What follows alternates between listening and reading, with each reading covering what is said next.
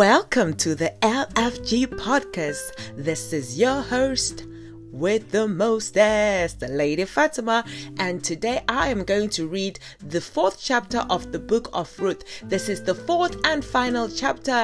I am so excited because after this we dive straight into the Bible study, which I'm looking forward to. So without further ado, we are going to just dive straight into the 4th chapter of Ruth. And it reads, "Meanwhile, Boaz went up to the town gate and sat there.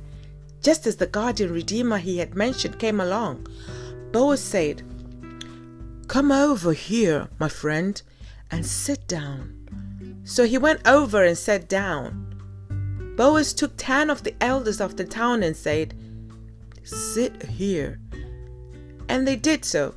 Then he said to the guardian redeemer, 'Naomi, who has come back from Moab, is selling the piece of land that belonged to our relative Elimelech. I thought I should bring the matter to your attention and suggest that you buy it in the presence of these seated here and in the presence of the elders of my people. If you will redeem it, do so, but if you will not, tell me so I will know. For no one has the right to do it except you, and I am next in line.' 'I will redeem it,' he said. Then Boaz said, 'On the day you buy the land from Naomi, you also acquire the Moabites, the dead man's widow, in order to maintain the name of the dead with his property.' At this, the guardian redeemer said, 'Then I cannot redeem it because I might endanger my own estate. You redeem it yourself. I cannot do it.' Now in earlier times in Israel, for the redemption and transfer of property to become final, one party took off his sandal and gave it to the other. This was the method of legalizing transactions in Israel. So the guardian redeemer said to Boaz, 'Buy it yourself.' And he removed his sandal. Then Boaz announced to the elders and all the people, 'Today you are witnesses that I have bought from Naomi all the property of Elimelech, Kilion, and Mahlon. I have also acquired Ruth the Moabite, Mahlon's widow, as my wife, in order to maintain the name of the dead with his property, so that his name will not disappear from among his family or from his hometown. Today you are witnesses.'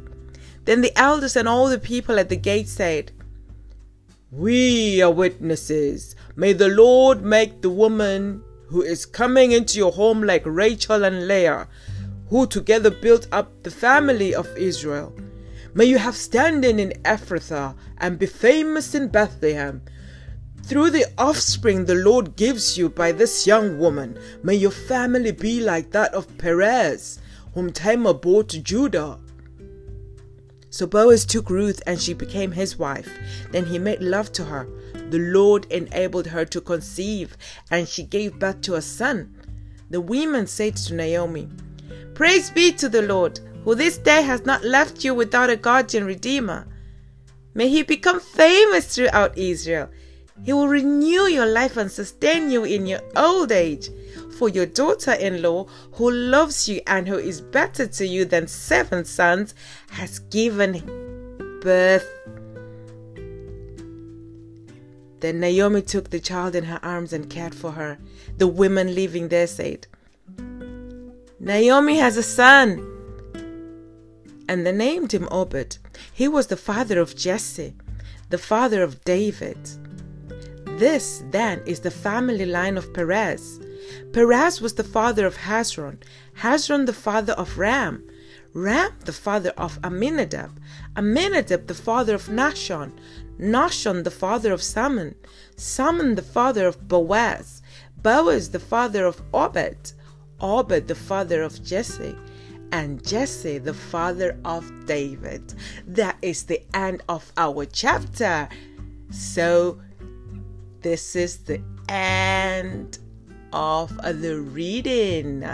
Chapter 4 is done, dusted, and completed. So look forward to the Bible study, and we start with chapter 1.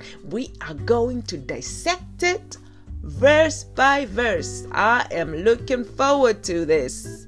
The love story. I love this book. So thank you for listening. See you.